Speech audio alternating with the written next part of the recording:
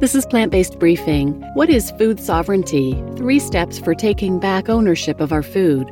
By Isabel Liu at the T. Colin Campbell Center for Nutrition Studies at nutritionstudies.org.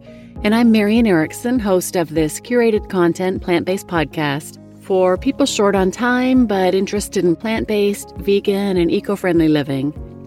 I searched the internet for some of the best content on a variety of topics related to all of the reasons to be plant-based and vegan, get permission, and share them with you here in about 10 minutes or less every weekday. And today's post is from the T. Colin Campbell Center for Nutrition Studies, a nonprofit whose mission is to promote optimal nutrition through science-based education, advocacy, and research. It was established to extend the impact of Dr. Campbell's life-changing research findings, as outlined in the best-selling book, The China Study. So now let's get to today's plant-based briefing. What is food sovereignty? 3 steps for taking back ownership of our food. By Isabel Liu at nutritionstudies.org. The following is an article from the Community Grants Food is Political series. I'd like to think that I have freedom over my food choices. At my local grocery store, I can pick and purchase whole plant foods that align with my health and ethical values. I can choose organic produce to avoid added pesticides and buy from brands that seem to be supporting the little guys. I can feel like I'm voting with my dollars and supporting a sustainable food system. You might feel the same freedom of choice yourself, but this could not be farther from the truth. In reality, 10 corporations control almost all the global food supply. We once lived in local communities where small farmers grew and sold native crops to each other. This type of food system relied on synergy between humans, the soil, and the animals living among us.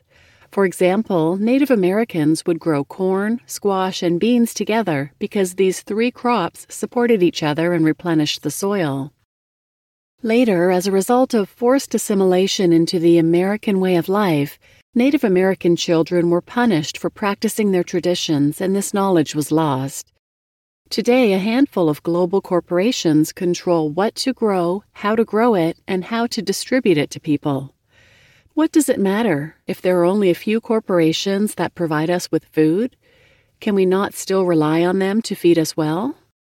The more expansive our production, processing, and distribution operations become, the more malignant are the consequences when things go awry.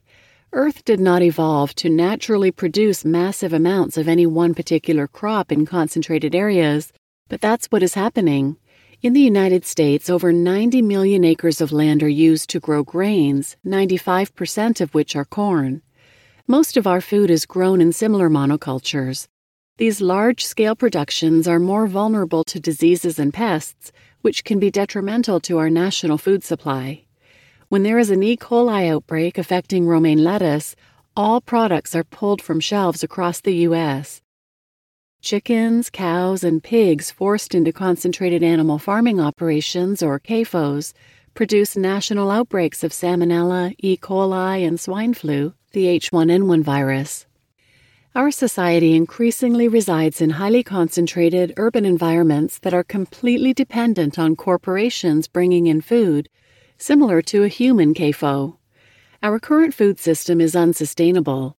Many cities like Denver, Colorado, would only have enough food for 2 days if the national food system collapses. While some local economies are more self-sufficient, none are completely independent from the national food system, not yours and not mine. While there may be some differences between communities, the vulnerability of the food system has endemic consequences. We are just one global catastrophe away from a food crisis, and we can't effectively vote with our dollars if there is only one party on the ballot at the grocery store. We need to start taking back ownership of our food. We must become food sovereign. What is food sovereignty? According to the U.S. Food Sovereignty Alliance, food sovereignty is the right of peoples to healthy and culturally appropriate food produced through ecologically sound and sustainable methods, and their right to define their own food and agriculture systems. How can you free yourself from our current food system and become more sovereign? Number 1, learn more about food sovereignty. Educating ourselves about the importance of land, seeds, and food is the first step in taking action. Learn about how Native Americans are saving their seeds and their culture, linked here. Number 2, buy and plant native foods. Find a local farmer's market and pick up varieties of produce you might not have heard about. Hubbard squash, muscadine grapes, pawpaw fruits are all native to North America and haven't been commercialized by corporations. Thinking of starting a backyard garden? Find a local seed bank community, linked here, to get some heirloom seeds and support fellow growers. And number 3, relearn your own culture. After moving to Chapel Hill, North Carolina, I discovered Transplanting Traditions Community Farm, owned by Burmese refugees. They sell vegetable species that my mom cooked for me growing up, that I didn't have access to in college. Long beans, Chinese eggplant, and bitter melons have reconnected me to my identity as an Asian American. Are there foods you've forgotten about because they were absent from your local grocery store?